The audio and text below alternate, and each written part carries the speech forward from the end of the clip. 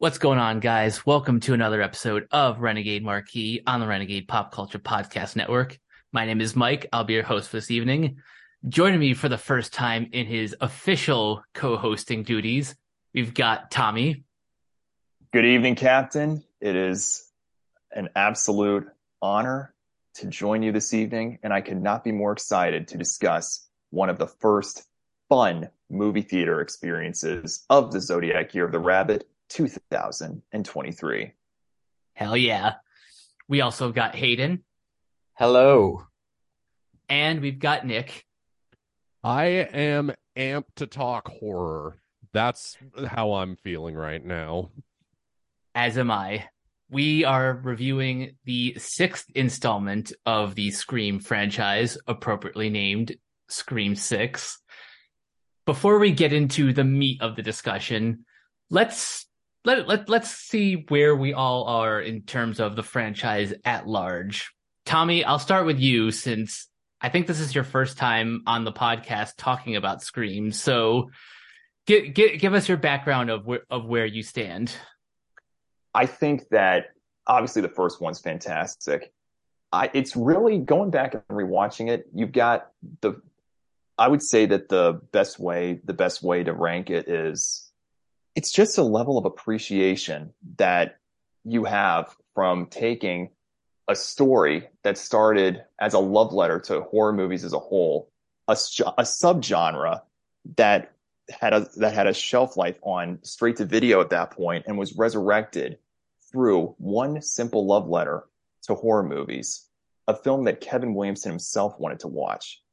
And then ultimately that would spawn into a sequel and then a trilogy, rules that allowed the audience to play along with it.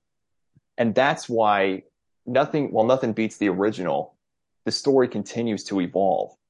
And while certain levels of appreciation, at least in my eyes, see Roman Bridger's story being higher than, say, Mickey's or even Jill's for that matter, the motivation that each Ghostface brings to the table is what makes it such a fun experience. You have the original, then you have 3, then 4, then 2, or maybe, 2 would be ahead of 4. But then continuing it to today, it's just the motivation and the love letter to this genre that sets it apart. And that's what makes it so much fun. Nick, what about you? Your overall thoughts on the franchise leading up to this one? See, it feels more appropriate calling it a franchise after watching this one, but I guess to kind of make my opinion on the entire series as a whole kind of fresh, like what can I say about the original that hasn't already been said? It's a genre-defining classic. If you really think about it, Wes Craven really has 3, if you want to be generous and include Hills Have Eyes, 4. Like, he has at least, if you want to be debatable and include Hills Have Eyes, like I was saying, he has 3 genre-defining classics. For exploitation cinema, Last House on the Left. For slasher movies, the original Nightmare on Elm Street. And then in the 90s, he came back and did it again with Scream. So I don't really know how much more I can say. Just if you're a horror fan, you need to at least have seen the original Scream at least once. 2 is a sequel that has really grown on me the more times I watched it. I remember my initial viewing when I got the first 3 movies on DVD back in high school.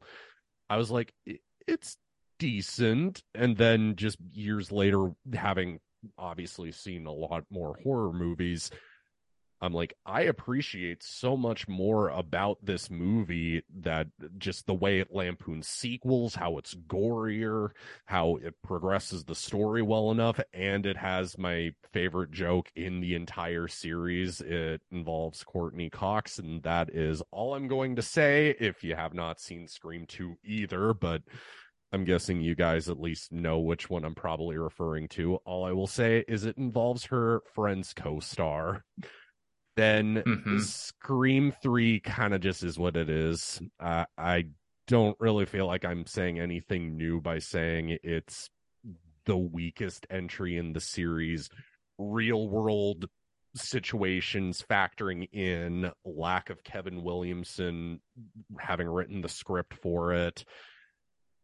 There are things that I can appreciate about it, like the sense of finality and the chemistry between the three main characters. It factors like that hold up. Just I am really not a fan of Roman as Ghostface in this. Just me personally, he just does not work as well as a villain for me.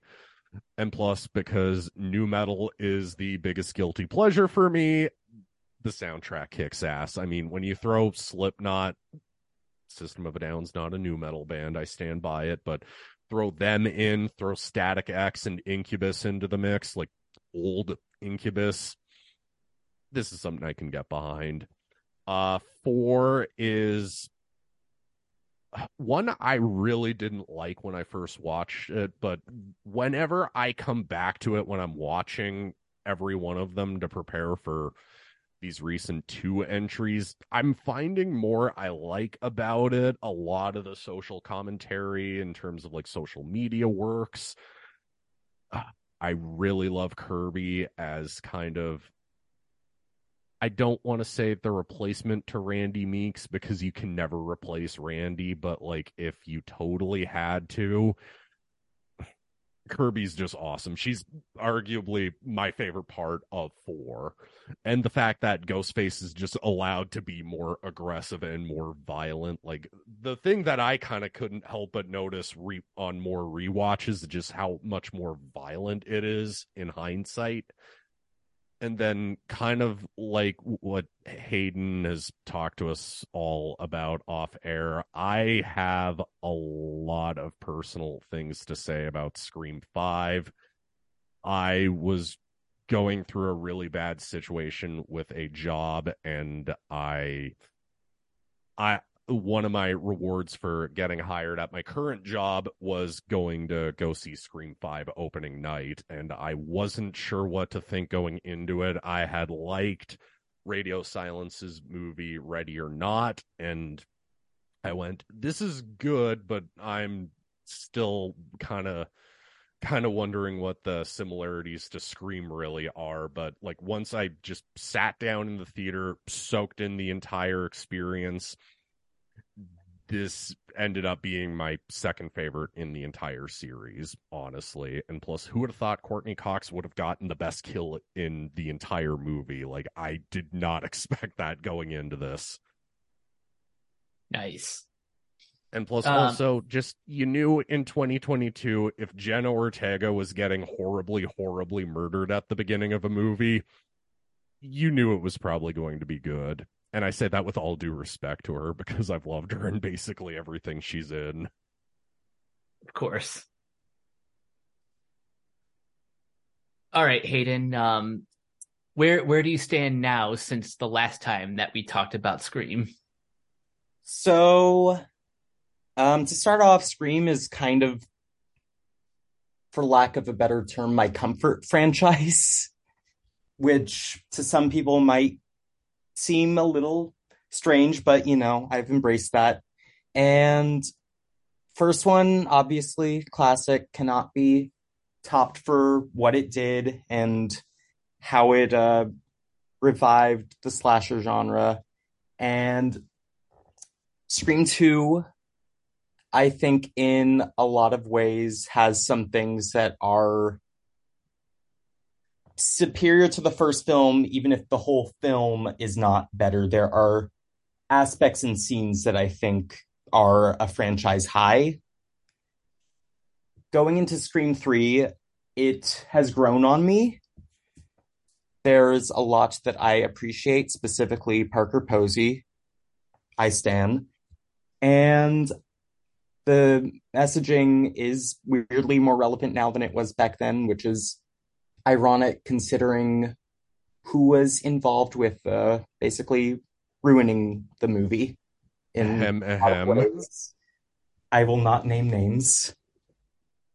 And 4, I actually have a lot of fondness for 4 because, for one thing, it is the first Scream entry that I was able to see in theaters upon release. And for that, I kind of think I just do hold a sort of personal reverence for it.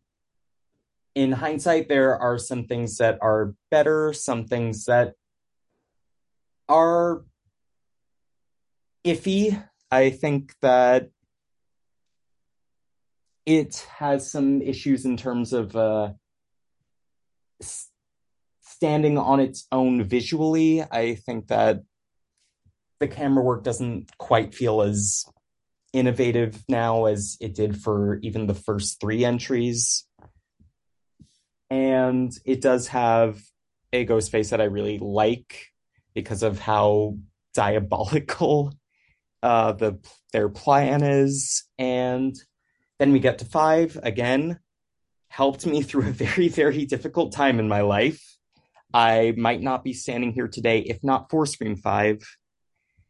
And I will just close off by saying I feel like I can't really rank the franchises properly. So what I do is I kind of see each one as having a pro or a con that exists in it and not the others.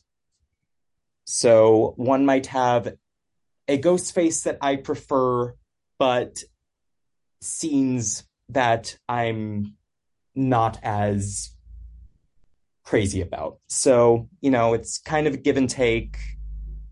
All of this was a very roundabout and scattershot way of saying that I appreciate each one in the franchise for a different reason. All of them are special to me. All of them are my children. Thank you. That works. Well said. Yeah, it's a good point, and that's one of the reasons why it's hard to pick favorites, because there are times with certain franchises it really, you don't know, you can't really place them on a particular ranking, and of course it could change over time, but once you rank something and then they're on you make a particular list, you release it, sometimes the people won't let you change your mind. It's just, it's hard to do. That's what I was struggling with. There was a prompt earlier today on Twitter that that had people ranking the Scream movies, and I basically spent the whole day playing musical chairs with each of the entries. But as a whole, I think the one thing that I can say that hasn't been brought up yet is I think Scream is not just a great send up of the horror, like the slasher genre. I think it's a great first franchise for people who want to get into horror but don't really know where to start. This is every bit entertaining as it is educational for people who want to kind of see the tropes in action, but also kind of make fun of how ridiculous they can be. And that's pretty much exactly the reason why the first Scream is still to this day considered a classic. Before we start talking about 6, I was actually going to say, just to kind of avoid spoilers, because I really don't think you can talk about a Scream movie without getting into spoilerific territory. So I was actually just thinking, how about we just go around and just be like, what is our general thoughts on this one? And then just tear into the events of this movie. Yeah. We're gonna do our general thoughts, but yeah. I'm gonna warn the audience, outside of this, we basically can't say anything without getting into spoilers. So this is your warning now, because after this, anything is fair game. Now, with that being said, Hayden, what are your thoughts on Scream 6? So, Scream 6, I think, is potentially the freshest that the franchise has felt since Scream 2. And the reason I say this is For one thing, I think an issue with 4 and 5, which are both movies that I love, and it might not even be really an issue, but it's just something that I have noticed and I'm acknowledging. They do both have a bit of a habit of really emulating the first movie in which is fine. It can do that. But it comes to a point where I'm glad that they have finally broken those chains and really made something that feels new again. So I am very happy that it is no longer in Woodsboro. It is its own thing. It is its own animal, and the franchise is clearly going to evolve. If Scream 5 was just, okay, we are taking this back to basics, this is them basically breaking out of that cocoon and saying, okay, let's fucking do this. And I love how they really took advantage of the new setting to give us some of the best kills, some of the best scenes, some of the best set pieces, some of the best cinematography that it has been. And it is truly its own thing. And I am very thankful for that. Well said. Tommy, what about you? Your general thoughts on Scream 6? Captain, my thoughts on Scream 6 center around the experience of going to the movies. When the experience, story construction, and involvement of the audience come together in such a memorable manner, that is when the viewer knows that they are in for something special. The story doesn't have to be perfect, yet when the ingredients come together so superbly, it's the type of moment that lives with the viewer between that moment and the rest of the calendar year. Everything is all set. The viewer arrives, they sit in their assigned seat. They witness Newbie's pre-show before the opening credits. The lights then dim. The anticipation is on full rich, and the viewer is set for the real D 3D Scream 6 experience. There's only one problem.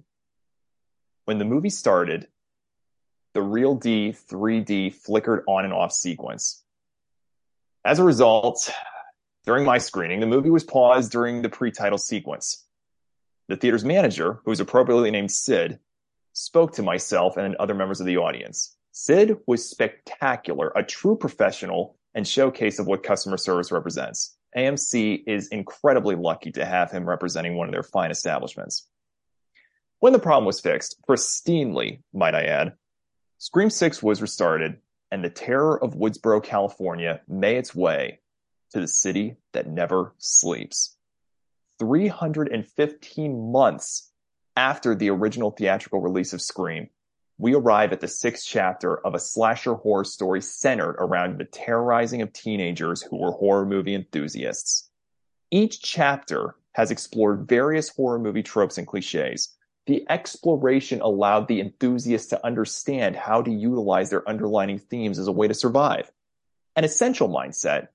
Each chapter would ultimately allow the viewers to play along in understanding the rules of surviving the 5 chapters of before. The original, the sequel, the trilogy, the remake, and the requel. In this 6th chapter, this generation of enthusiasts come to understand they are not a part of a horror movie anymore. They are a part of a franchise.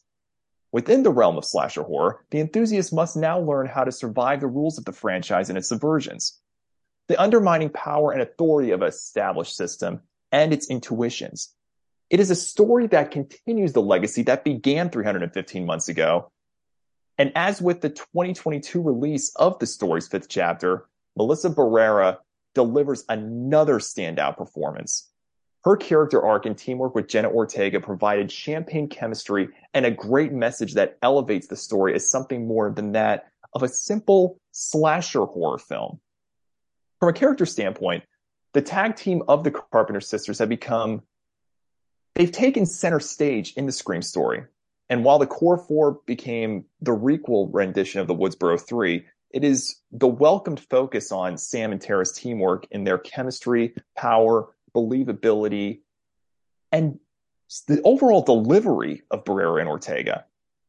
The story's greatest strength that sets up a wonderful direction if the franchise sticks with this trend and its direction for the future. The one thing that I will add is, as with the 5 previous installments within the Scream franchise, the viewer's enjoyment will be dependent on the demeanor and mindset that they take with them going into the movie. On one hand, Scream 6 is an extremely violent and brutal feature well deserving of its R rating. On the other hand, viewers who are regular viewers within the genre of horror, alongside enthusiasts of staple franchises within motion picture history, may see Scream 6 as an appreciative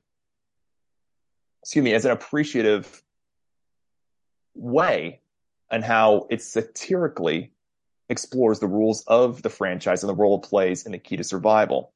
Some of the satirical elements, while not overly over the top, elevate black comedy in mannerisms that some viewers may consider a turnoff. And though it is a work of fiction, it is a disturbing look into what drives specific character motivations, exercises in deconstruction protagonists and antagonists.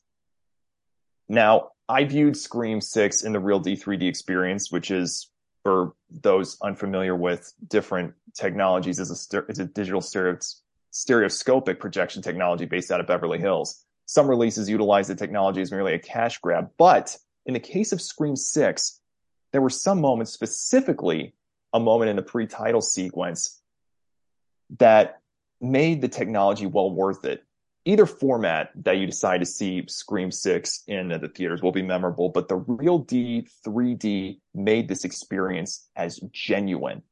If you are comfortable with returning to the theater and are familiar with the story, it is well worth witnessing the next generation of performers shine through. Awesome. Nick, what about you?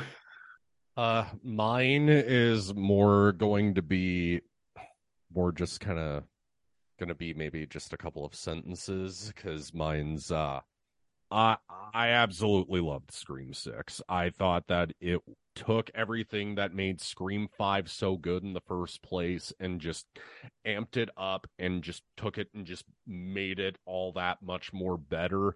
Yes, it is a continuation of a requel, and kind of like what Hayden was saying, how 4 and 5 do kind of just borderline worship the first movie. I kind of buy that in the entire continuity and premise of this entire series, though, given that 4's lampooning the oversaturation of remakes, torture porn, and just in general the state of horror at that point in 2011.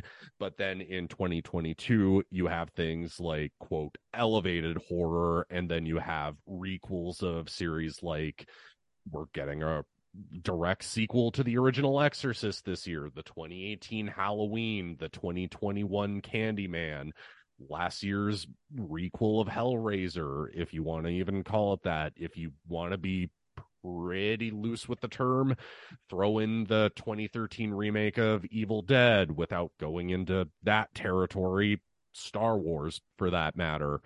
With Scream 6, though, its different location does help benefit its story and kind of doesn't have it just be, let's just coast on the laurels of Sydney, Dewey, and Gale for the entire movie. Like, it's not just that. It's like, we can make these new characters stand on their own merit and tell an actually interesting story throughout the entire movie while still being respectful of Wes Craven, the characters that he helped create with Kevin Williamson, and just all, for that matter, just making it a meaner, gorier experience than probably any Scream movie has been up to this point. So, like, as a horror fan, I walked away absurdly happy with this. For me, this is about as on par with 5.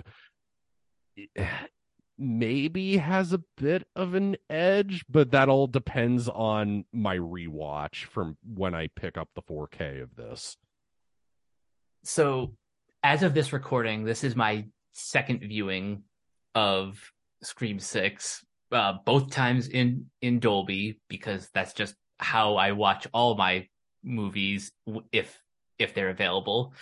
And I think now by now it's pretty much definitively my second favorite Scream film in the entire franchise, for pretty much all the reasons that have been stated before. And to put my thoughts a little bit more succinctly, this is both like everything that made the entire franchise great, both from like an in-universe sort of homage to radio silence, just knowing exactly how to handle these characters, but this time putting them in a brand new setting, um where the stakes are raised pretty significantly, since in New York anything can happen.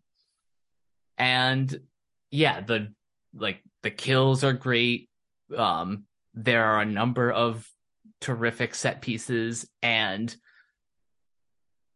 by the end of this movie, I was just very excited to see what the future lies for the Carpenter sisters, the rest of the core four, and just anyone else who finds themselves wrapped up in this whole Ghostface experience. So now that we got our general thoughts out of the way, now we can start to really pick this movie apart, starting with probably one of the best opening scenes in the entire franchise, which totally flips like the rules on their head. Hayden, do you want to describe what happens in this opening scene? So first off, I before I forget, I would just like to bring up the method in which I saw Scream 6 on that fateful Thursday evening. So because I have AMC A-list, I took it upon myself to go to, first off, the 3D fan event at 5 p.m., which I did. And when that was over, my boyfriend got off of work, so I was able to see it for my second time at 8 p.m. right after that. But that was not enough, for I had a group of people that I knew were going to see it at 11:30 p.m. at a different theater. So I then drove to another theater to see it for the third time in one night. And that time was in Dolby.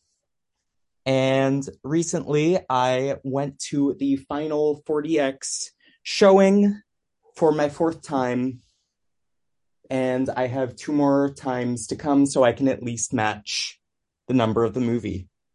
This is really all just to say how insane I am as a human. And yeah, I'm not going to lie. I might have overdid it, but do I have any regrets?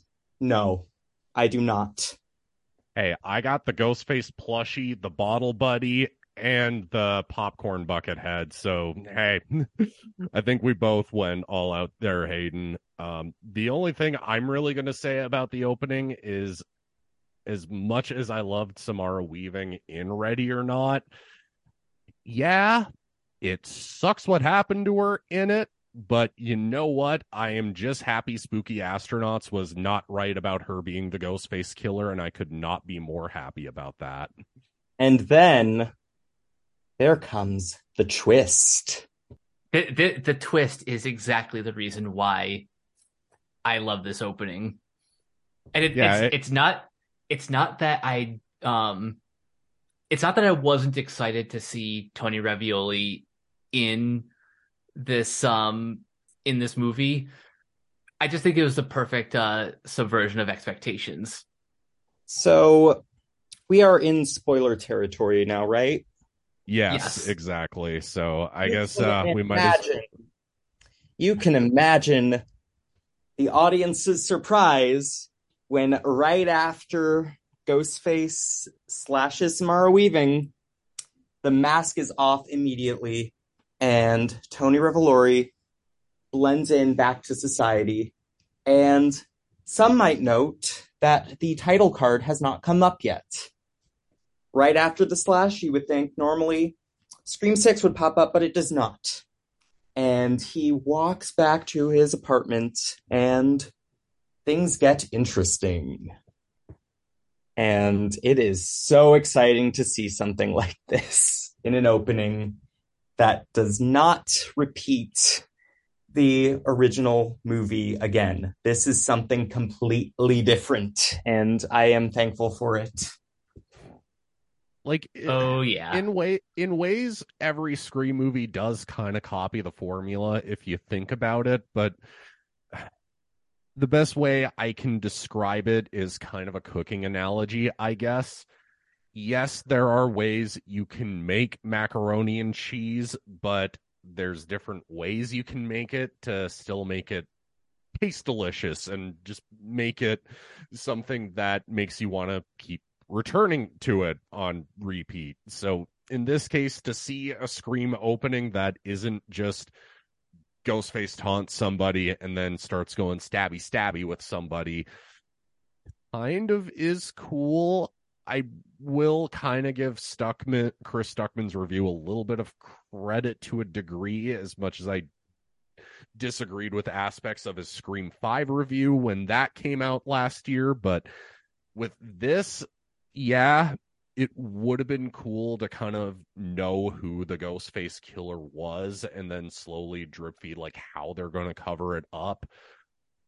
But at the same time, just the way that the entire opening scene just builds its tension is just so genius that you kind of can't help but go, you know what, at this rate, I'm just along for this movie's ride and I'm not going to complain too much. Kind of makes wonder. Go ahead, Meg. I'm sorry. I was gonna say like that's kind of how I felt. Like as cool as it would have been to see like a fully unmasked Ghostface, I think how they handled that in like the film proper was the right choice. Go ahead, Tommy. Yeah, and I'll piggyback off of that, Captain, by saying that I think if they did that, would it have been too bold? It would have been a big risk, but that would have been too Jason Goes to Hell for the Scream franchise. And I liked Jason Goes to Hell a lot. I'm one of the big defenders of that movie. But anyway, kind of makes one wonder even though they said they wanted to continue Richie's movie, it kind of makes one wonder what kind of a movie they would have made. But then once you get to that slash, when it got to that trademark slash in the title card, that use of In My Head was one of the, of course, that was one of the more memorable opening soundtrack needle drops in my eyes, probably since Something to Die For. And to add on to that, I think, would it have been interesting to see a film where at least one of the ghost faces you know right off the bat and see how they managed to try to trick everyone? Sure. Is that the movie that they made? No. So I'm kind of the mindset of I'm just going to judge the movie on what it did rather than what it could have done personally. Yeah, exactly. Oh, Like, yeah. rather than just kind of go like, oh, I would have done this. You kind of just have to go into one of these movies and just kind of accept it on its own merits. Which, Absolutely. do we want to tear the glaring omission Band-Aid off right now, Mike? Yeah, we might as well. Okay.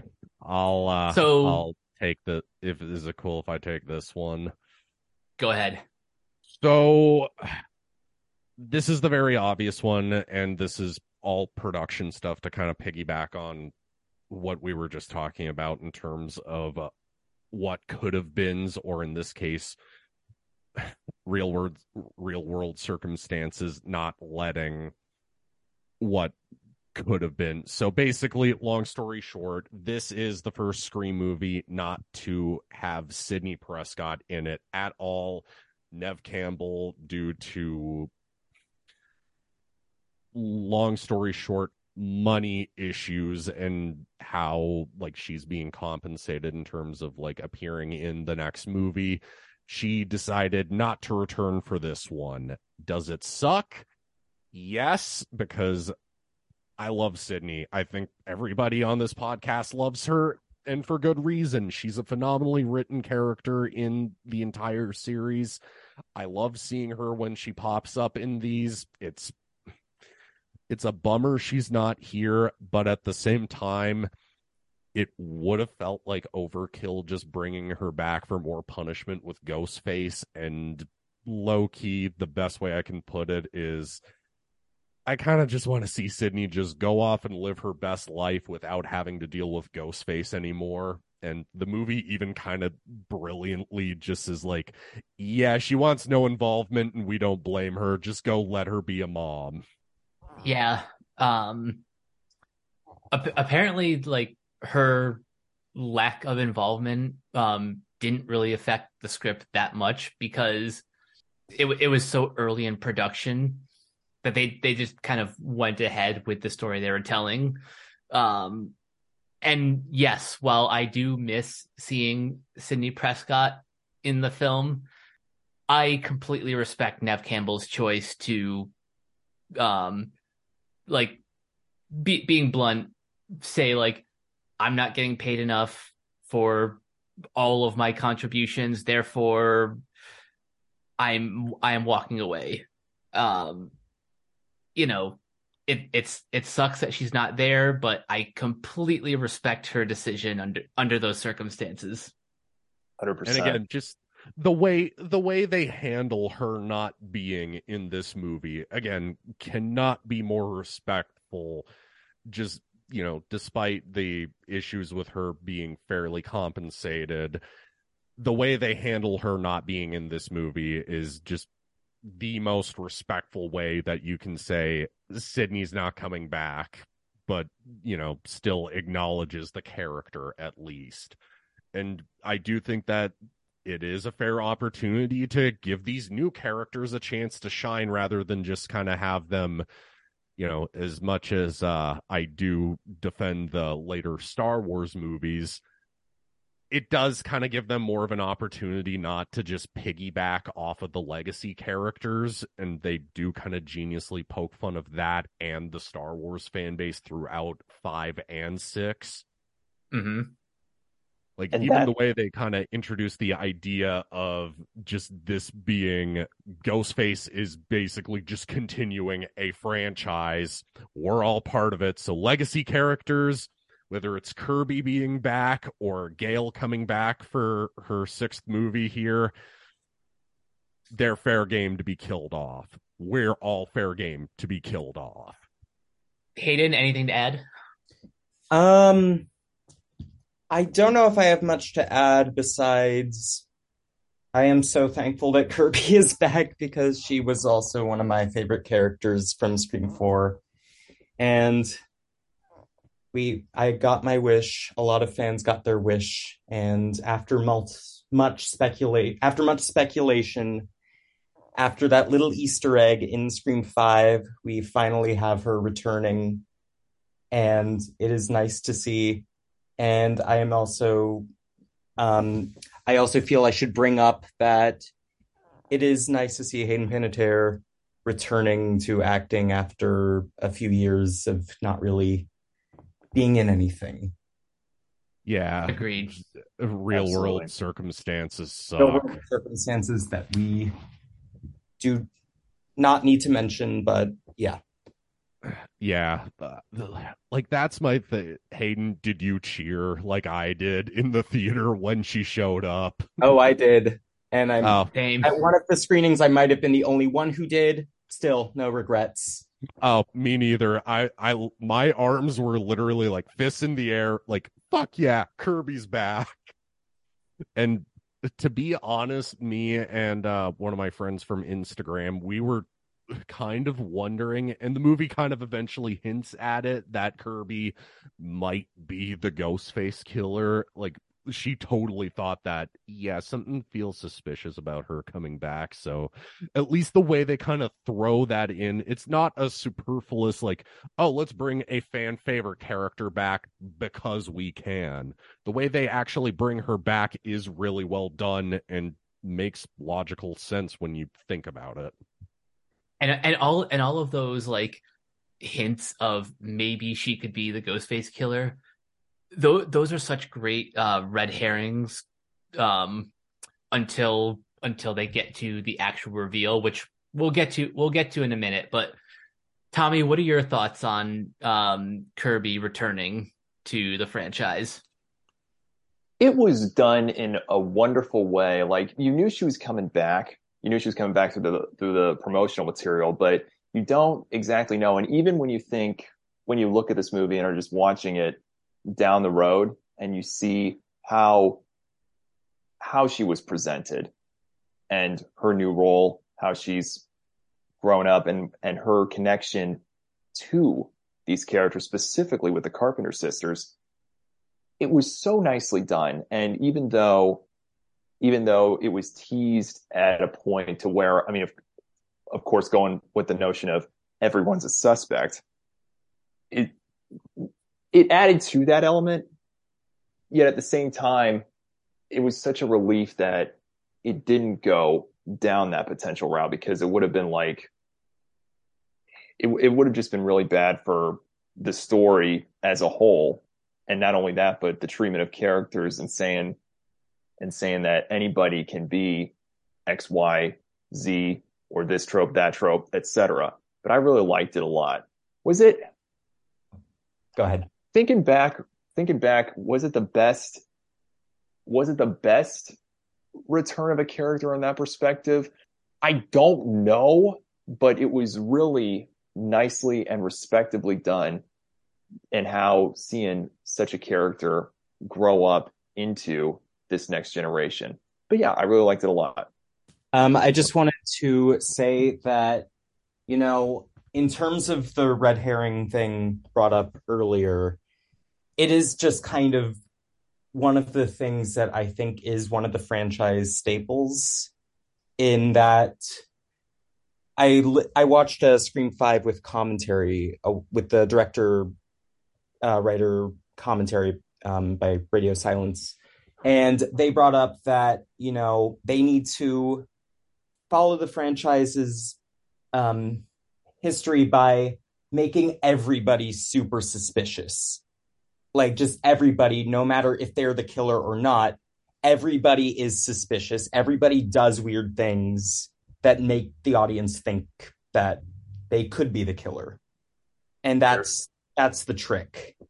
There's a reason why that scene between Dewey and Randy in the ice cream shop was the teaser trailer for Scream 2. Everybody's a suspect. Well, if you're a suspect, then I'm a suspect. Beautifully done on every level. Staying with that connection. It makes sense, but do you have to do it in that particular manner every time?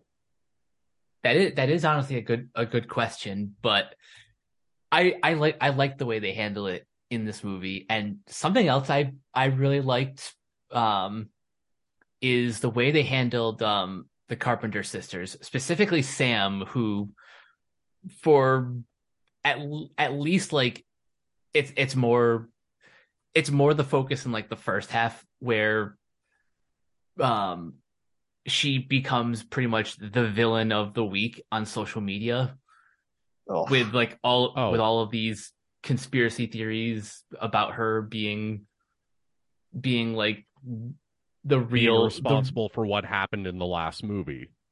yeah, basically. Like I personally took that just because of my general aggressive distaste for the Star Wars fandom and their reaction to these recent movies. I totally just take that as a parody and kind of low-key a little bit of some trash talk against how that fan base reacted, whether you like those movies or not, kind of as parodying the overkill of the reaction to those three movies. Like to the point where, there's a literal scene where Sam is going to a party that Tara's at to prevent her from, doing something really stupid with a guy who's going to take advantage of her while she's drunk, that some random girl on the street literally just throws a drink in her face and says, fuck you, you're the one responsible for all these killings, and you're a psychopath, and this, that, and the third. And it's like, holy shit, this just went from 0 to 11 in like not even a second. So like personally, I just kind of take that as just like a commentary on fandom to that extent, but at the same time it feels like a story progression that organically makes sense, something that I can actually picture, to where, the last movie focused so much on critiquing fandom while also critiquing like the current state of horror in terms of like, requels and, quote, elevated horror. I think the way that was handled was just super well done and kind of on the pulse. Not only Yeah. that, Nick, but the way I see it is when that element of the story was added in, when Sam is sitting in her therapist session, and that element was introduced, you're thinking to yourself, oh, you got to be kidding me, like from an element of like trying to force unnecessary drama or this false narrative. It's one of the reasons, like, talking about another franchise, Harry Potter and the Order of Phoenix, you think to yourself, these movies are getting better and better and can do no wrong, and then the Sirius Black nonsense, it was just really, really frustrating. Like, you think it's just going to be a frustration attempt at trying to build drama or sympathy in that case. But then when you think about it, specifically in the case of false narrative, it's a real world influence that adds to it. And in an era where false narratives and fake news tend to dominate outlets for all the wrong reasons, James Vanderbilt and Guy Busick's screenplay explores that damage in mannerisms that initially leave the viewer confused. And on that aforementioned realization, that societal aspect in the screenplay allows members of the world's population could really learn from this presentation of fiction. It questions the state of one's own responsibility in wanting to dissect and decide for themselves what the facts and the truth of news stories actually are. And that's what I really admire and have appreciation. And it really highlights how one's choice in news coverage, it allows them to take a look at their own moral compass and how it becomes a representation of themselves, a life lesson on how one can take a deep look at themselves and what responsible investigation is all about. Well said. So one thing I also want to add, in terms of this discussion on Sam, for those who did not know, listening, is that when Scream 5 came out, I noticed on a lot of social media platforms that there were some fans who really hated Sam. It was just a common occurrence I saw. It's Sam sucks, I hate her, I hope she dies. And a lot of that, and there was some toxicity in the fandom towards Melissa Barrera and her performance. And I think that bringing that element in does add that bit of... I think that was a really good decision on the part of the filmmakers to bring in some of the real world reactions to comment on the franchise as it was going and comment on how Sam as a character and was treated by select members of the fandom. I remember hearing about that. Yeah, don't know why. I remember hearing about that in various interviews, and both times I saw the movie, like that was like very clearly on the back of my mind when those scenes played out.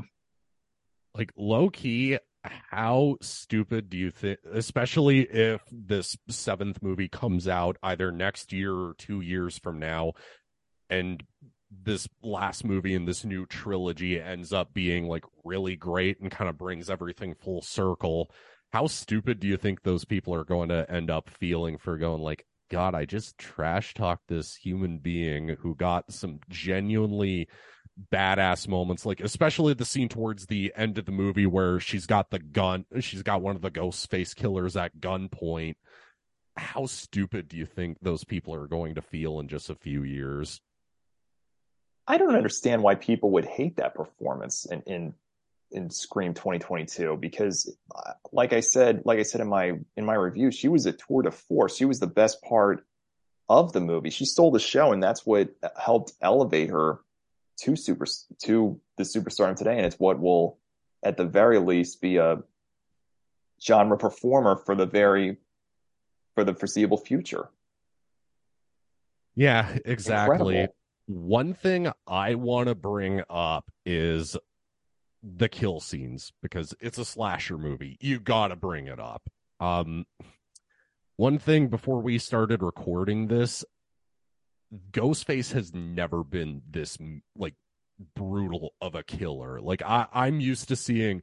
I just showed my uncle a month ago when I was rewatching the series. I was like, "Hey, I'm getting ready for Scream 6.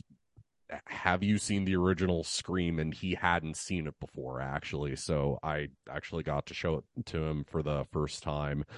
Eventually, when Ghostface gets knocked over for the first time, I literally told him, heads up, this is going to happen to Ghostface a lot.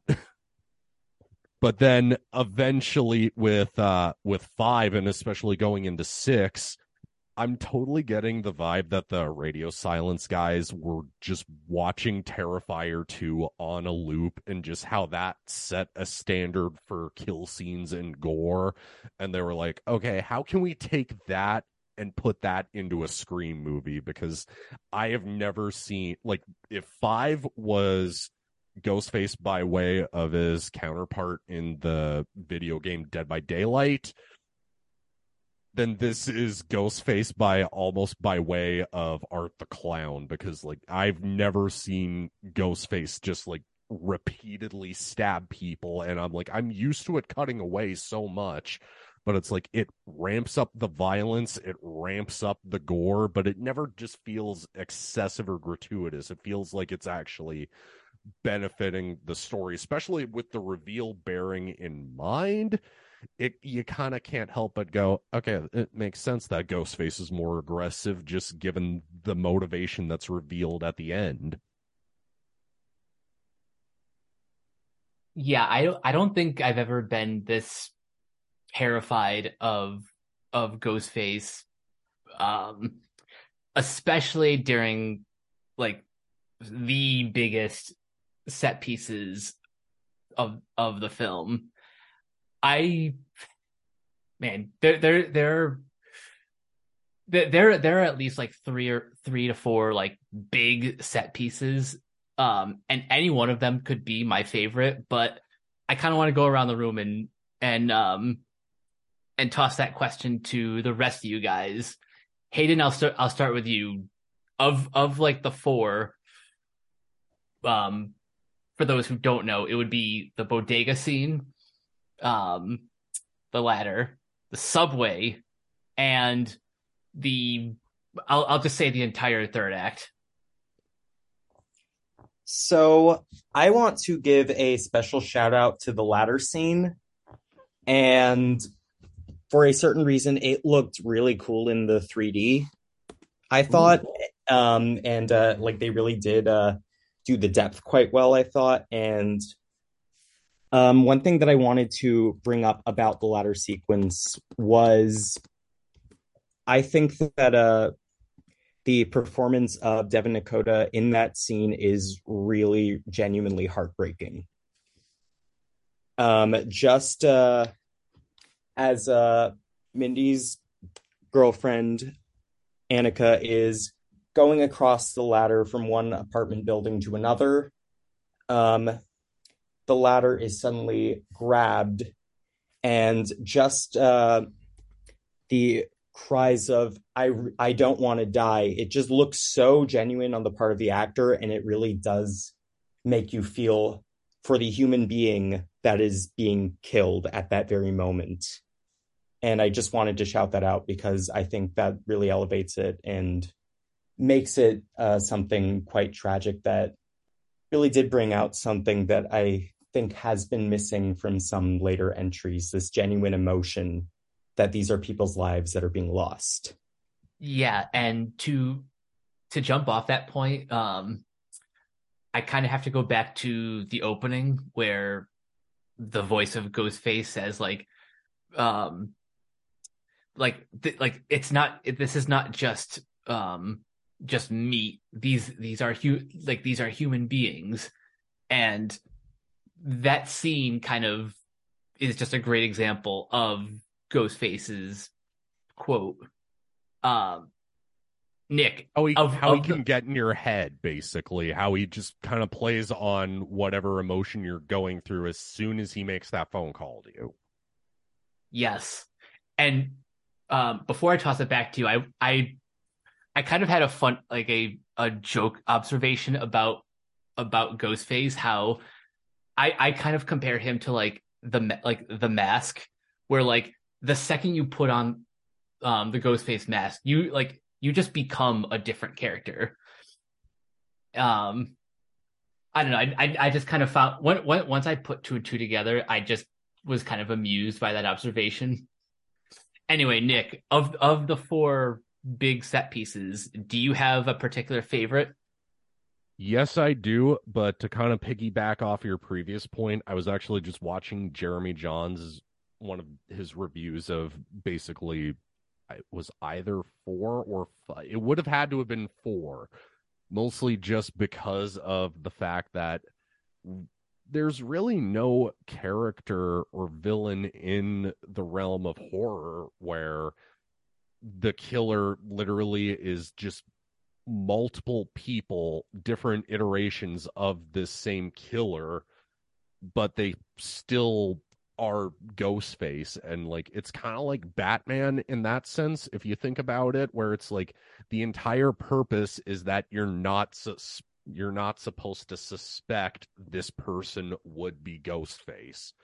So I do think it's genius in that regard. But anyways, my favorite sequence in the entire movie, you could count this as more towards the third act of the movie, but I would have to go with the train sequence. When I was describing this to people, obviously spoiler free to, you know, quote, keep the ending from leaking onto the internet.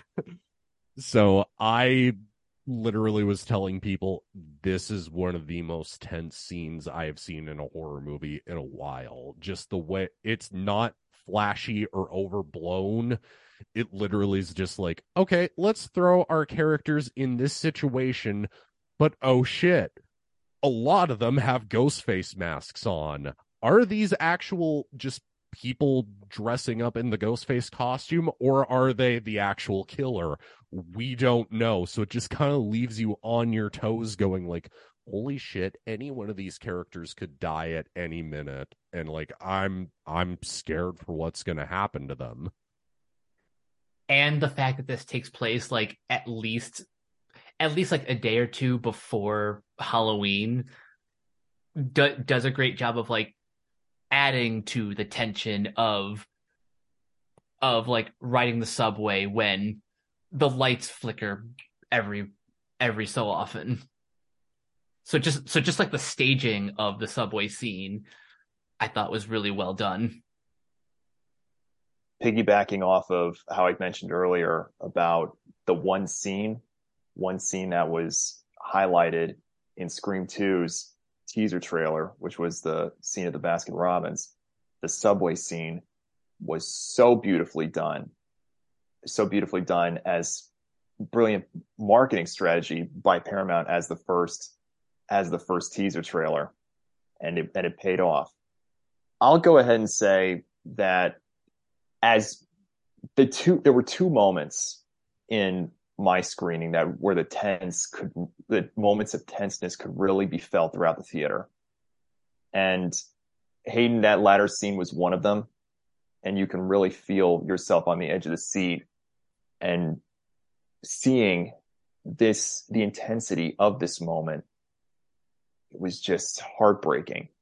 This emotionless killer going after human life the way that he did. But adding to that, I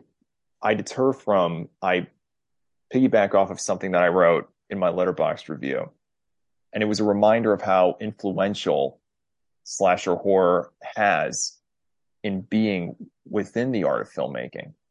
When done right, these moments have potential to stick out in the viewer's mind the moment they think of said piece of work. And in Scream 6, those standout moments of tension leave the viewer tensed up on the edge of their seat, providing the necessary chills one expects when they are viewing a horror movie of any sort. Two scenes in particular, one being the latter, and the second involving that scene in the bodega, symbolized great examples of how filmmakers could really learn when studying not only how to make a horror movie, but a thriller as a whole. It makes sense that Radio Silence studied films such as Jurassic Park when filming the bodega sequence. I was just about to bring that up. How the bodega sequence is basically a restaged version of the kitchen scene from Jurassic Park. Yes, indeed. So wonderful. So wonderful. So tense worthy.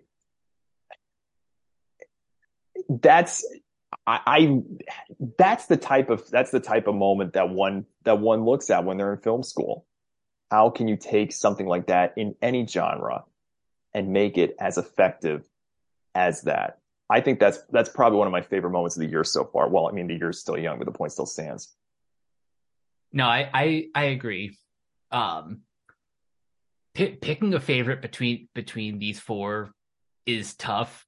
But if I had to, it would probably be the bodega scene, just because this is like one of the first examples of the unpredictability of Ghostface in this new environment, and also just like how like people in New York are always willing to help others out, such as the bodega owner, who's pretty much like giving the Carpenter sisters everything they need to escape until he's taken out pretty swiftly.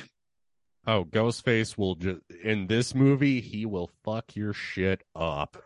That is the only way I can describe Ghostface in this movie. That entire scene in the convenience store, I kind of couldn't help but go, oh my God, anything could happen to anyone in this movie. The exact way it is meant to be, and I absolutely loved it. Also, to kind of go back, if you really think about it, a lot of references are made to Giallo movies to kind of go back on like the idea of like red herrings, which that's throughout the entire series when you look back on the previous 5. This one feels more like it, like there's even direct references to Dario Argento throughout it, the entire sequence with Samara Weaving at the beginning. Like, there is just nothing but references to Giallo movies, and I'm all here for it, especially after Malignant came out, like, 2 years ago, so I can't help but get behind that all the more, so I just wanted to throw that little tidbit out there. One thing we probably should mention is how genius of an idea it was to not kill Jenna Ortega off right as she's becoming, like, her star is like rising higher and higher just in the past year alone. Yeah, no, I'm glad that she gets to stay alive and stay pretty active in this movie. I would say the dynamic between Sam and Tara reminds me a little bit of Anna and Elsa from Frozen. This is basically the horror equivalent of that dynamic. And when you think about it, the Carpenter sisters as a union, this is this generation's equivalent of Sidney Prescott as a whole. And that's what really makes this so special. That teamwork and that dynamic sets it apart. A lot of people are talking about the core four, but Sam and Tara and their connection, that's the standout moment in this movie. And it's brilliant. And I do like the core four too. Oh yeah, how can one not? It's the Woodsboro three of this generation. Yep. Like eventually, like the movie even kind of pokes fun at the idea of them calling themselves the core four, but like eventually you just kind of can't help but go like, okay, that's cute. I'm gonna allow it. It's character bonding moments that make these movies for me, because when you really think about it, Scream is basically just a teen soap opera with extra gore. Exactly. But it's just done so well, convincing, and you actually care about what's happening, and it's not just high school drama with a big budget.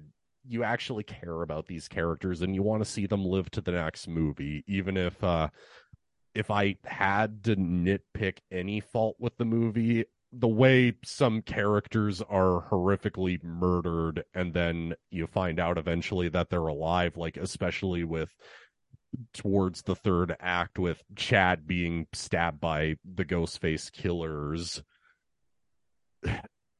you kind of can't help but go like, dude, you were basically, instead of shot, you were basically the 50 Cent of this movie where you were stabbed 9 times. You should not have come back from that. I can only speculate that the killers somehow missed all of his vital organs.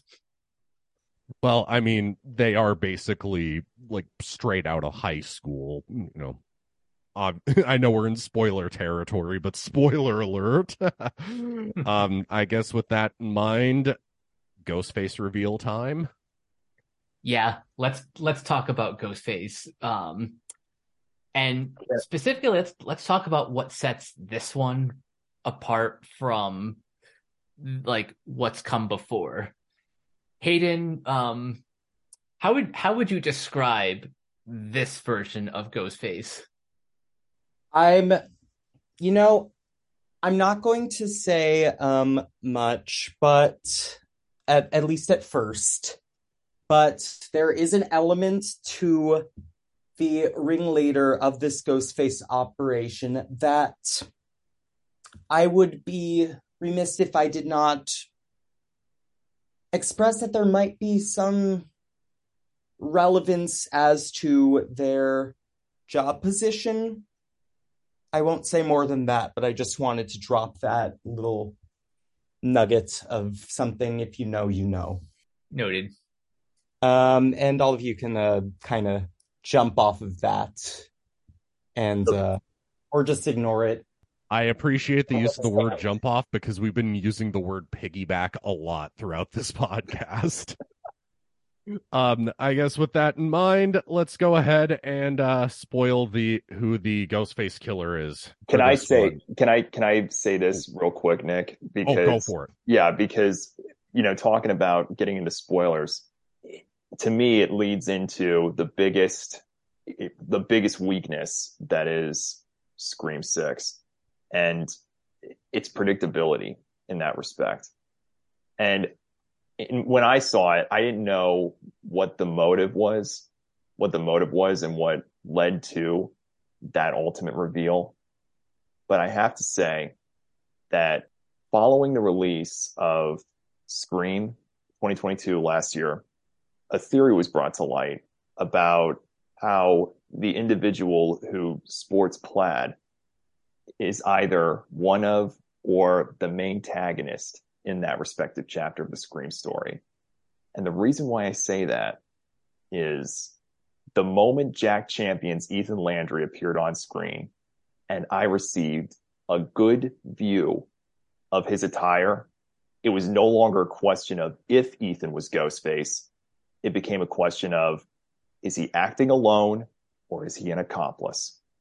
So that is a great observation that even I didn't think of. Like even after the second time I watched the movie, like I was like trying to focus on sort of the subtleties of the Ethan Landry character, but I completely overlooked his attire and how that would be like the dead giveaway. yeah. See, that's the thing about the depth of these Scream movies, and the thing that I love so much about them is, one, their continuity is held up pretty well, even throughout the movies that are amongst the fandom debated as maybe not the best entries in the entire series. Like, whether you love 3 or 4 or not, you can't deny that throughout this entire series, for as long running as it's been going, not once have I gone, but they said this in this previous movie, that doesn't make any sense. And then my second thing to add to that is, I never noticed the whole flannel thing that you had brought up, but at the same time, one of my favorite jokes on rewatching the first movie again is still when Randy Meeks is watching the original Halloween, and he's just like, "No, Jamie, look behind you. The killer's behind you." And I didn't realize the play on names that was happening, even after seeing the movie so many times. So, maybe that's just a testament to how unobservant I am, I guess. But no, that's a really great point, actually. Yeah, because the bigger twist at that point would have been Ethan not being Ghostface. Because now that that theory's been unleashed, the easier question, the easier way to depict it, it's just becoming easier and easier. The killer, now the killer wears plaid, and now when you look back to all 6 movies, the killer was also wearing blue. Now the radio silence guys probably have just heard this podcast when it gets posted, and they're like, "Fuck, we got to rewrite the next movie now." My inbox is open. My inbox is open on Twitter and Instagram at T_Heroes35 and at the T-Money35. If you would like to, gentlemen at Radio Silence, if you would like my input on script advice. But anyway, I'm just throwing that out there. They just owed you a screenwriting credit just from that statement alone. Also, if you're listening, cast me in Scream 7. I'll do it for free. Bye. Just get me a meet and greet with Jenna Ortega, and I'll be perfectly okay. Watch the fallout first, and then it just might happen. Exactly. Anyway.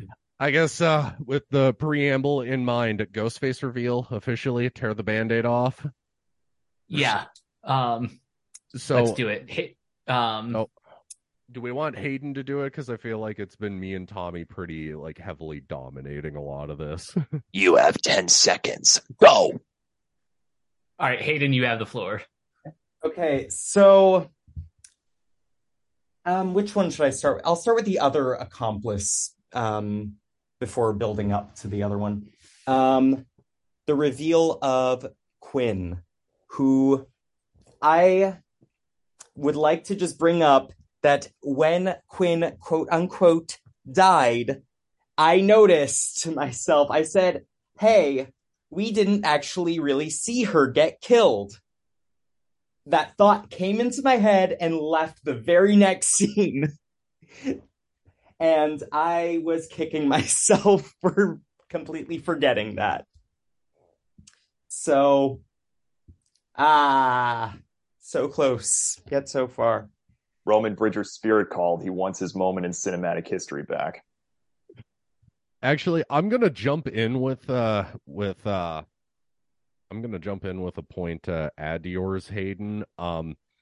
Hayden Panettiere actually said in an interview when they were bringing Kirby back was like, we never actually saw Kirby die officially, so was she really dead? So I just had to throw that point in there since you mentioned it.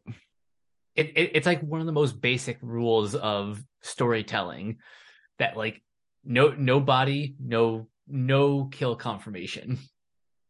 But yeah, some um like the second time I saw the movie, um something about Quinn's death just didn't add up to me. Both like the image that Ghostface sent to the Core Four, it looked like noticeably fake, and also, um, like you don't really hear um a lot of like the stab wound sounds when the fake death is being performed. That's true. You don't when you really think about it. Huh. And with that, do we go into the final reveal, almost sort of? Who Oh, you mean orchestrated the Yeah, yeah, who the ringleader orchestrated of the it all? entire event and basically makes the entire fifth movie still, well, the fifth movie obviously matters, but makes the fifth movie all that more substantial of a view. Yes. Revenge. It's a kiss. This time, they still missed. Um, all I have to say about um Detective Bailey is, again, this is another repeat viewing observation. He's like, you can just kind of tell that something's off in his mannerisms, in the way he presents himself around the Carpenter sisters. There's just something unhinged about his performance. And Oh, then especially just bearing in mind how willing he is to just go in, and I'm just thinking of this completely in hindsight, how he basically is just on board with the idea, like everybody else is, that Sam was the one who was actually responsible for all of the killings in the last movie. So I know a lot of people really haven't been liking the Ghostface reveal in this one. I personally really like it, mostly just because, again, it just keeps the continuity still going throughout this entire series and having it actually make sense in the grand scheme of things. no, So, no, I agree with that. and one thing I would like to add on to that is, are individually, are they my favorite ghost faces? Not necessarily, but I do like what they represent ultimately, and I do like how we get three for a change. This Took the is words. Go ahead, our, Vahid. I'm sorry. so this is the first time we have had three killers, arguably four if you want to count Jason at the beginning, but and that is something else that has not been done. And the scene of the two ghost faces side by side, swiping their knives, is very, very fun, very cute. I enjoyed that. Fanboy moment, will allow it. But Um, yeah, that that entire reveal just kind of felt, again, to kind of go back to, I guess, using Star Wars for, just given how it's kind of making fun of the fan base and kind of the reaction, like fandom in general, it is kind of Empire Strikes Back in that it is kind of going back on what happened in the previous movie, but also just kind of expanding on it, because they want revenge for Richie being killed at the end of the last movie. And it's obvious that, yeah, if if a dad's son got murdered, obviously he would want revenge. And, if they had siblings, they'd probably want in on it as well. So it makes sense just on like a basic concept idea, but at the same time, just given everything that had happened in the previous movie, the fact that they orchestrated a conspiracy against her to make Sam look like she was responsible for what happened in 5, it makes total sense. And especially just given that, how else would they have access to basically just make a huge shrine to Ghostface? And that's the That scarier part of, the build to that element, is that how real it actually is, going back to where one gets their source of news, and how it, and that irresponsibility that the most naive see in that, helped elevate that story and that revenge fantasy to that level. The one thing that I will add further is, when you look at, it's not the first time revenge has been the subject of motive, but it ultimately will revolve down the element of it. It'll ultimately revolve around how it'll look side by side several years down the road, over long term. Because when you think of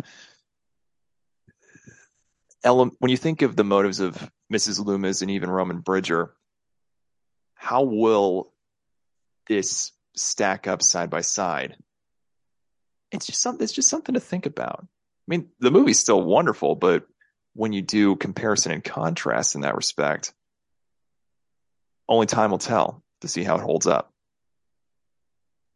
I think it's all depending on, assuming that this is just going to be part of this new trilogy of movies. I think this all just depends on the third movie kind of tying everything together in a neat bow. Whether it's the final movie or not, time will tell, as the phrase goes. But I guess, just I would be perfectly happy if one final movie kind of just brought everything together.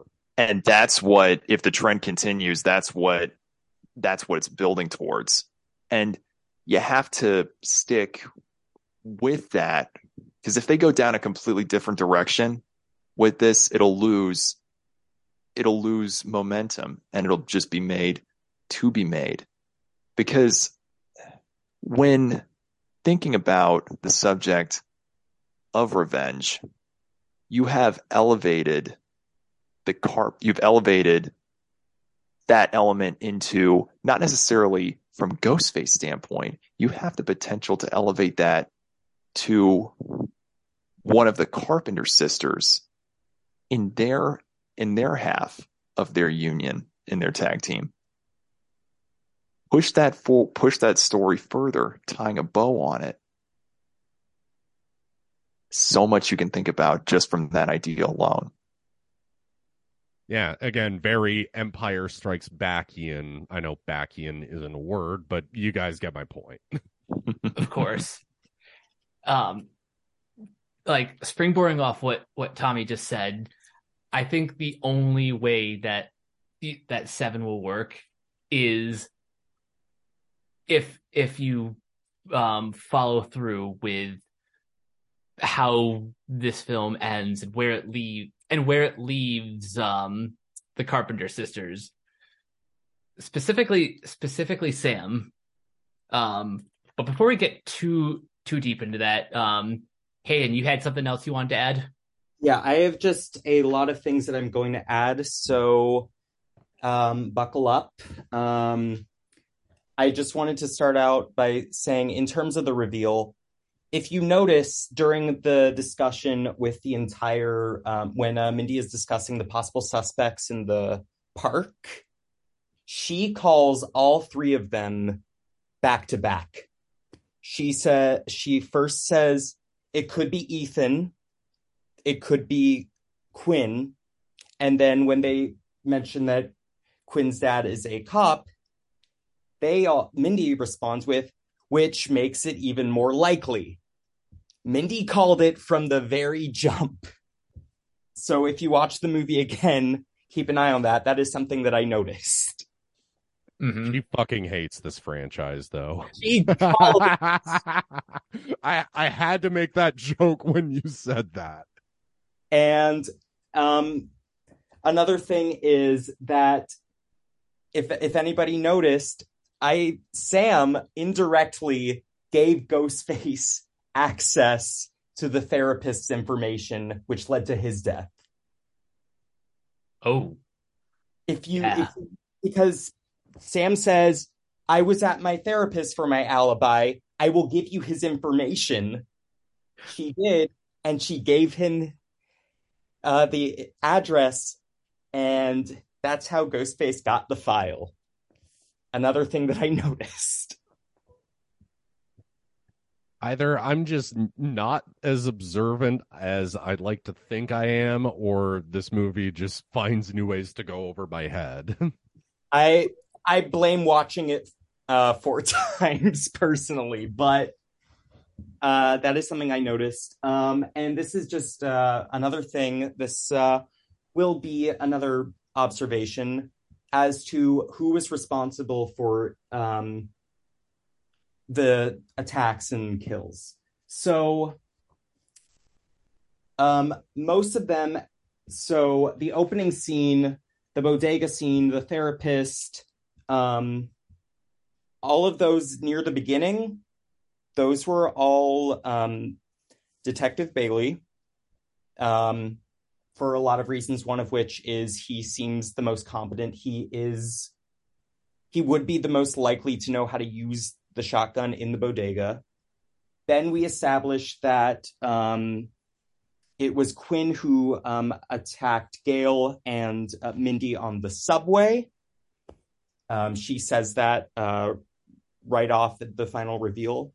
So then we get to Ethan, and if you look at it, Ethan did not actually end up killing anybody, because Detective Bailey did most of the actual killings. Quinn managed to kill Gail's boyfriend. Ethan got nobody because he is so pathetic and so obvious. And his dad clearly has had the favorite, and poor Ethan was not the favorite.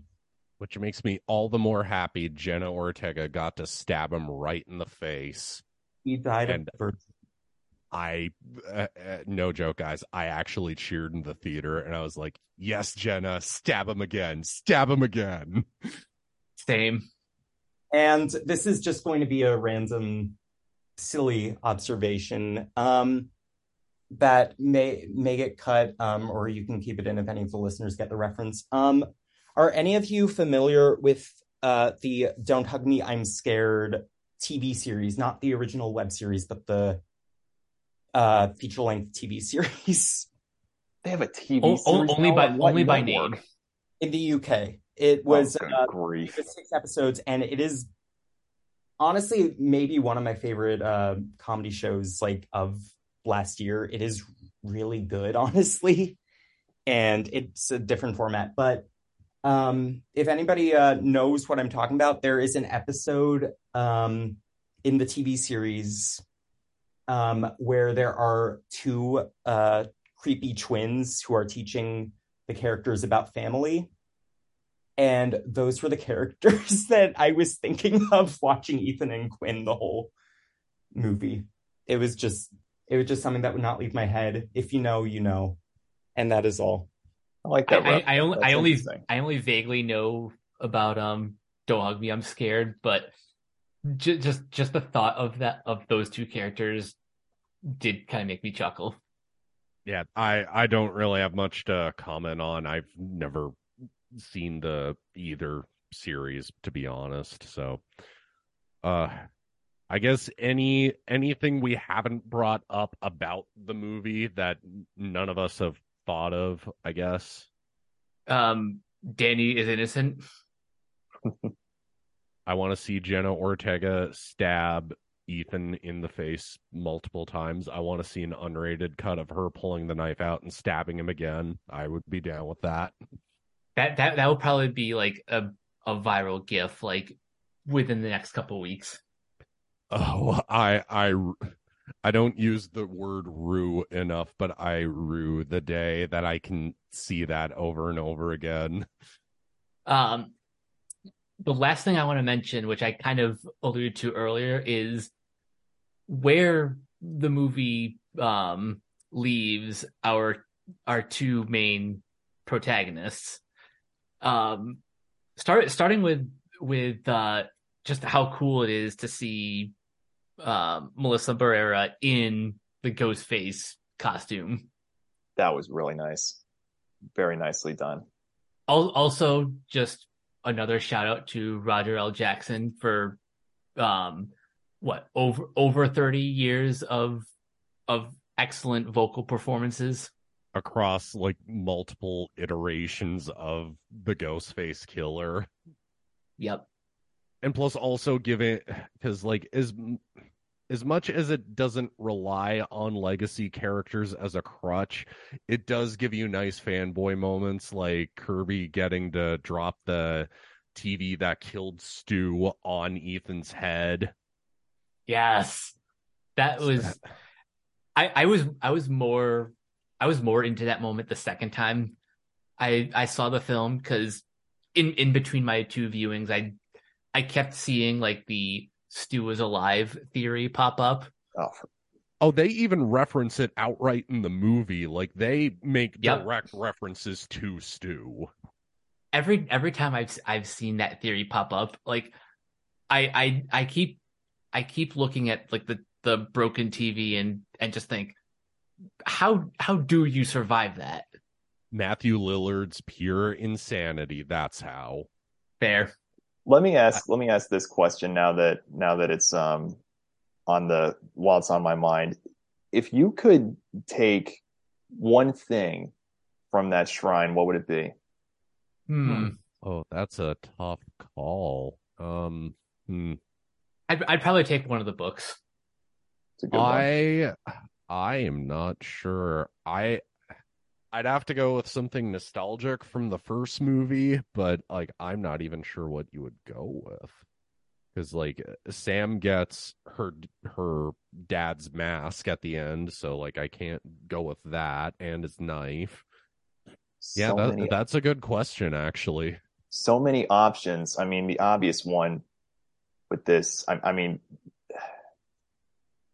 there's so many that you can think about, but I mean, the easiest one for me, if I absolutely had to give a rapid fire answer, it would be that TV just so I can destroy it. Just so I could destroy it because Stu is deader than dead. He went off to he the multiverse is real and he became Shaggy Rogers and now he's reading this story in USA Today. Like Scoob, what are we gonna do? These theories are weird. But Hey, you can't forget Matthew Lillard's character in the remake of 13 Ghosts. So yes, that if he we're was.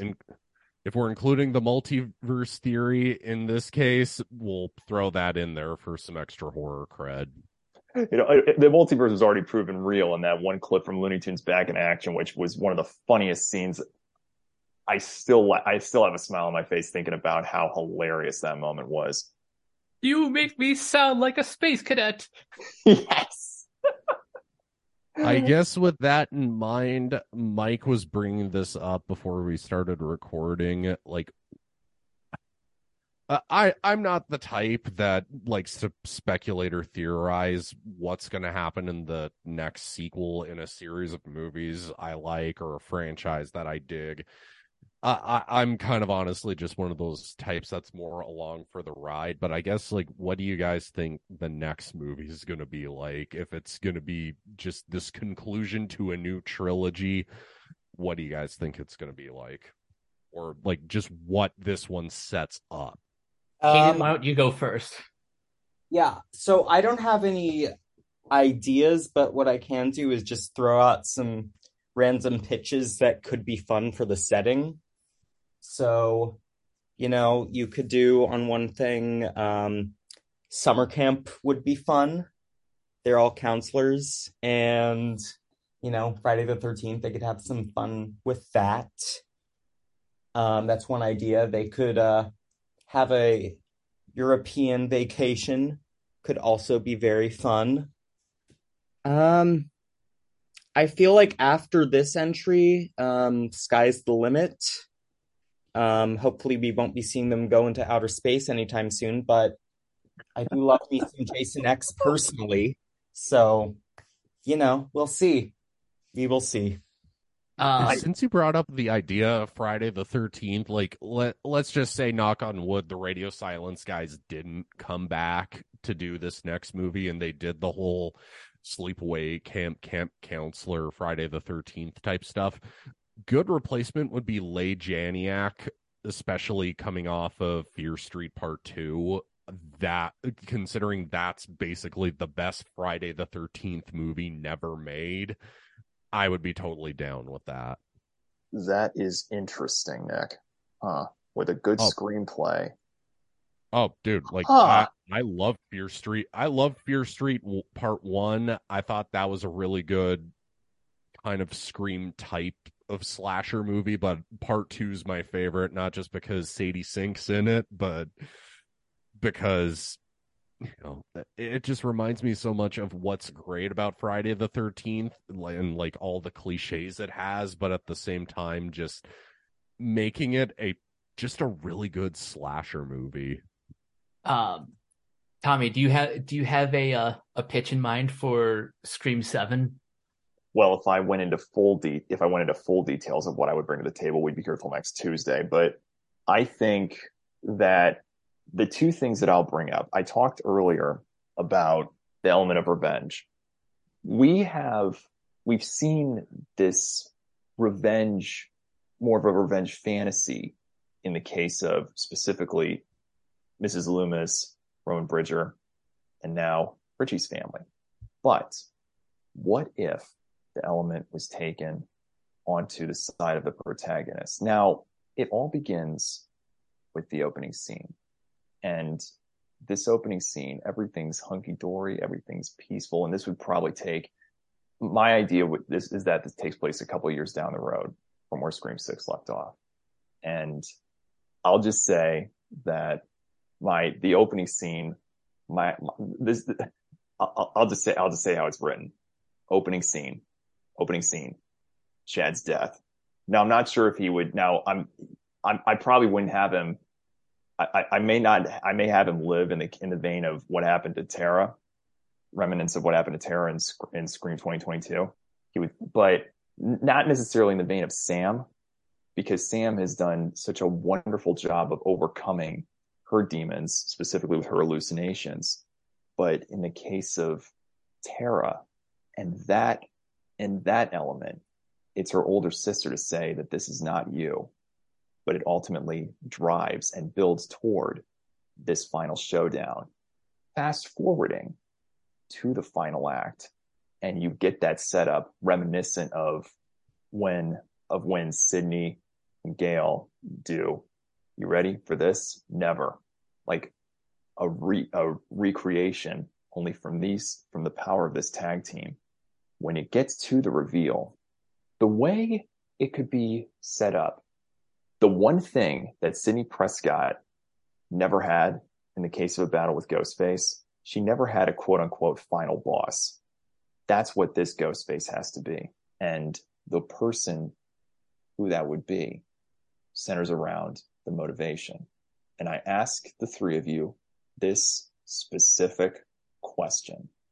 Billy Loomis, Mickey Altieri, Roman Bridger, they all had one thing in common. What was it?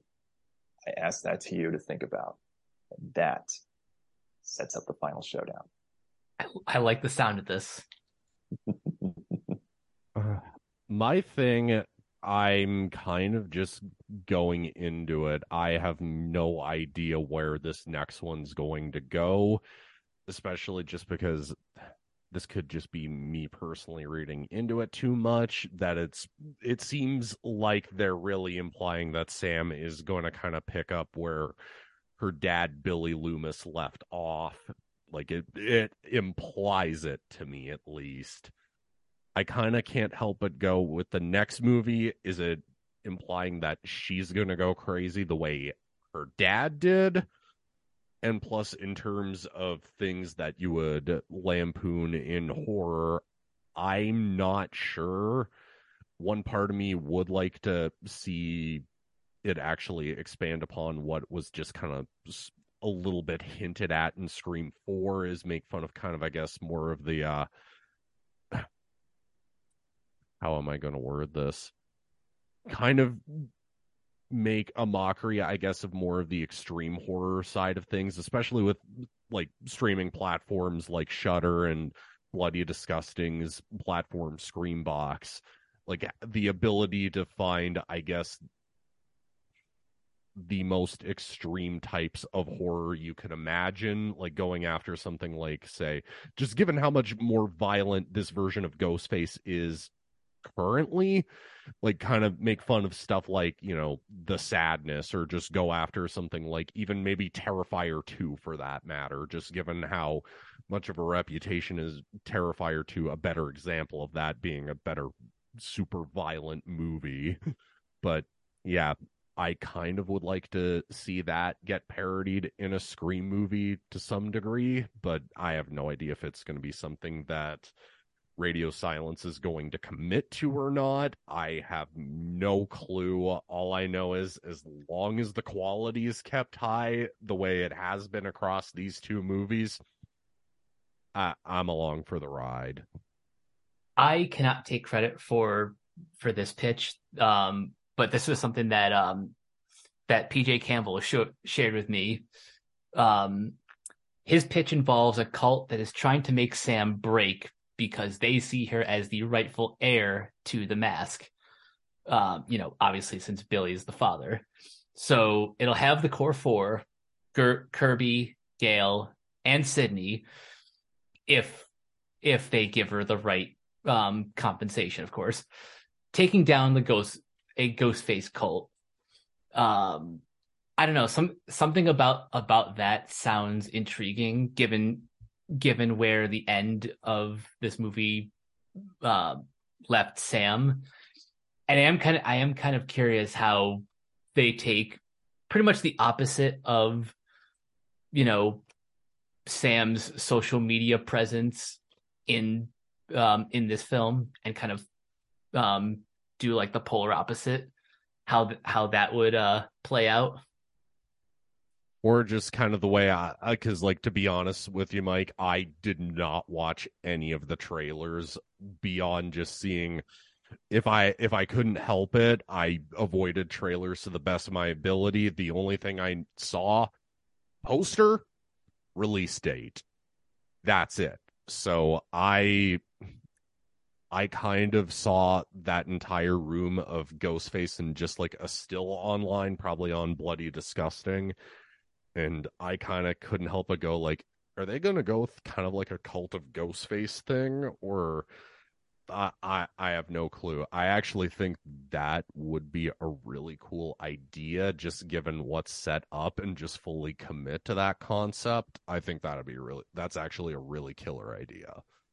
The way that I look at it from this Cult of Ghostface nonsense is, there's a reason that the Fredheads draft was not the final copy of the screenplay to Freddy versus Jason. And the thing with Sam being front and center, I think they ended that so beautifully with her discarding the mask and moving on. To have her revisit that element again, it'd be the easy way out. The viewer would they'd look at this and they're thinking, no, not this again. Like, I just don't know how they could continue to go back to that without deviating from advancement in the story. You have to challenge, the writer has to be challenging. Yes, it technically has to, but doesn't have to be within the realm of the horror movie milieu. But because the genre of horror is big enough as itself, but while there are easy ways to go about it, the bigger challenge is how not to take the easy way out and write a story just for the sake of writing it on that perspective. Yeah, That's actually a really good point. I didn't think of it that way, to be honest, which, yeah, as kind of, I guess, for lack of a better phrase, as quote, safe as five, you could consider Scream 5. Yeah, Scream 6 does enough to mix up the formula and advance the story. So I would agree with that idea that you would want to actually give like a proper conclusion to this character's story rather than just kind of just spinning your tires over and over again. In other words, we don't need to pull a Godfather 3 on Sam for Scream 7. Yeah, exactly. Like, let's conclude this story the right way and just go, did we need to make another Scream trilogy? No, we did. And it was really fucking good. I will just bring up something not on whether they will be a killer or not, but we still have not seen Sam's mother, Sam and Tara's mother. Okay, Think there on we that. go. That would be interesting to maybe bring that dynamic into the final movie and tie it together in an interesting way. I guess time will tell, especially if whenever 7 gets its release date announced, I'm there opening night again. Yeah, yeah. Basically, it's not a matter of if, it's a matter of when. But until we get to that bridge, as we start to wind down, the last thing that hasn't really been brought up is the soundtrack. And I'm glad that we didn't just get one but two needle drops of Red Right Hand. Oh Oh, yes. I literally was blasting that on my phone in the theater. I didn't care if I pissed people off or not. It's like if you're getting amped to go see a Scream movie, if that's not playing on your phone before the movie starts, then what are you doing here? Well, every Exactly. yeah, and every Scream soundtrack has that one song that really resonates with the story.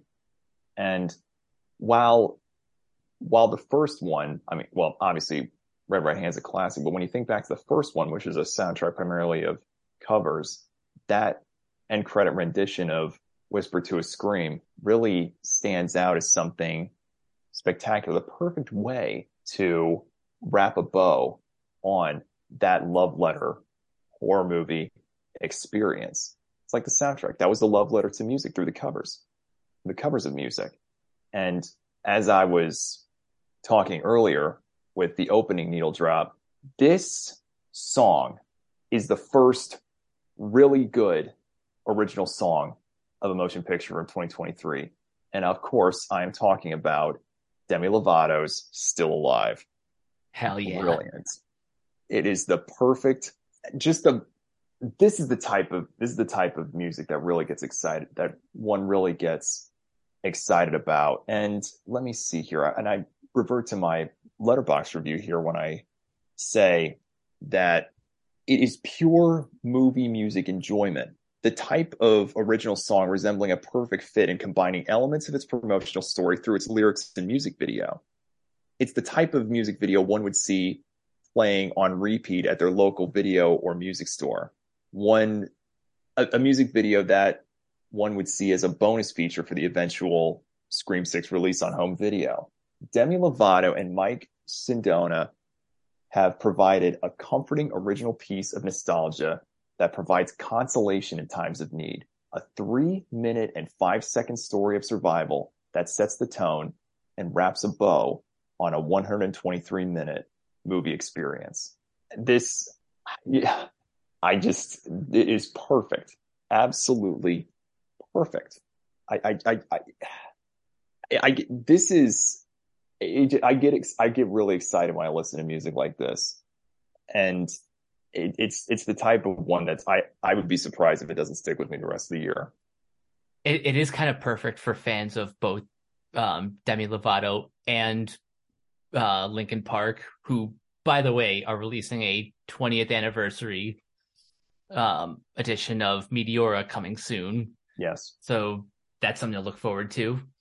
But yeah, that song at the end, plus we talked about Mike Shinoda's solo song in my head for the opening credits. Yes. Both of those are just kind of perfect for this movie. Does anybody have a favorite song from the entire from the entire franchise, no pun intended, the entire franchise as a whole? Like when you think about the Scream story and what's come of it. The perfect Nick, I defer franchise. to you. Um, I'm not sure. I mean, I am the guy though who does have the box set of the first four movies soundtracks on vinyl. And fun fact, once you actually take it out of its sleeve, it actually folds all out into a Ghostface mask. Oh, that's cool. Yeah, and Brilliant. all the vinyl is pressed to clear red vinyl, so it's wicked. Specific song, I don't know. If you cut out both of the Creed songs, the Scream 3 soundtrack is, again, the movie is what it is. Again, if you include Slipknot, System of a Down, Seven Dust, Static X, and Power Man 5000 on a soundtrack for a horror movie for me, you're probably going to catch my attention with that. So, yeah, again, that's probably the best thing about 3 for me. I have certainly never had a moment at 2 a.m. when I have wept loudly to the sound of Fall Out of Love from Scream 5. Definitely not me. Does not sound like me at all. Who told you that? You did, Hayden. Got me there. You know, I am. Go ahead, Mike. I am looking. I'm looking at the soundtracks for all of the movies, and yeah, I kind of have to agree with Nick. Scream 3 just kind of has like the best soundtrack for, you know, those who are nostalgic for early 2000s new metal. Oh, yeah, like that. Just it's probably the best thing Creed has ever put their name on, because apparently they did handpick some of these songs, and part of me would really love to think, as a big Alter Bridge fan, that Tremonti picked the particularly heavy ones. I kind of lean in that same direction. Yeah, that part of me is literally just going, Tremonti totally would have picked Wait and Bleed by Slipknot. Talking about covers that the original soundtrack was centered on, I would be remiss in neglecting to mention Less Than Jake's cover of I Think I Love You at the end credits of Scream 2. That's one of the best and more original covers due to its sound that one will ever hear across the music landscape, in my eyes anyway. Just really, when you compare and contrast to that, it's just incredible. I'll be honest, I forgot that that's where that cover came from. Which what makes it even more not hilarious in a good way, but spectacular from that sound. All right, so final thoughts as we close out this podcast. Go see it. If you haven't, go see it. Enjoy it. Go ahead, Michael. I'm sorry. Make sure you go see it with a packed crowd, because it just makes the experience more enjoyable. I mean, the movie already is great, but the crowd that I saw it with tonight just made the experience even better. It's a Scream, baby. That is the only way you can describe this movie. Mwah. Perfect, Hayden. I can't give you enough credit for that reference enough. Bravo. Yeah. And I guess one of my last things I'll say about the movie is, unlike Mindy, I don't fucking hate this franchise. I love it. And if it keeps the continuity up, again, keeps the continuity up, keeps the quality up, and just takes what made the last movie so good and just builds upon what made it so good, I'm on board with the next one. Same. Absolutely. So before we head out of here, first of all, Tommy, thank you for making your official co-hosting debut. Where can everyone find you online? Captain, it's my absolute pleasure. To the viewers listening, you can check out my work on Comic Book Resources, where I have 2 articles being released in the future about the Scream story and where it's going to be headed. You can also check out my work on Last Word on Sports to see my features centered around the world of motorsports, where my latest feature centers around ESPN and a programming proposal for their upcoming coverage of the Superstar Racing Experience. You can check me out on Twitter at T_Hughes35. You can also follow me on YouTube, Snapchat, and Instagram at the TMoney35. And if you are hungry, I apologize in advance, but you can follow me on my second Instagram at Cooking with T-Money, where you can see some of my cooking recipes if you decide to do so. And apologies to Matt Donato, we ran out of time. Nick, where can everyone find you? Super Saiyan Death Metal God on Instagram. That's the biggest social media presence I really have. I mostly post heavy metal album covers, whatever albums I have on vinyl, video games, movies, or TV shows that I happen to be watching, mainly in the realm of either horror genre or just action-y type stuff. Obviously getting done with the Last of Us series and getting done finishing playing Stray, and just, keeping on all the great new heavy metal albums coming out week by week. And yeah, that's my main social media presence. So go shoot me some binge likes and some follows. And Hayden, where can everyone find you? So, like Ghostface, I prefer lurking in the shadows. So, probably will not find me anywhere, because I am not going to drop that information, because I have been doing a bit of a social media detox lately. So, sorry. All you'll have to settle for is my dulcet tones on this podcast. All good. You guys can find me on Twitter at Captain K42. You can check out my quick thoughts on letterboxd.com/Coach K42. And you can follow Renegade Pop Culture on Facebook and Twitter at Ren Pop Culture. You can also find us on YouTube, on Podchaser. Subscribe to our Patreon account at patreon.com/Renegade Pop Culture. And you can listen to all of our podcasts on Anchor, Spotify, Apple Podcasts, etc. And last but not least, everything can be found at renegadepopculture.com. Need an escape? So do we. That'll do it for this episode of Renegade Marquee. We will catch you guys later.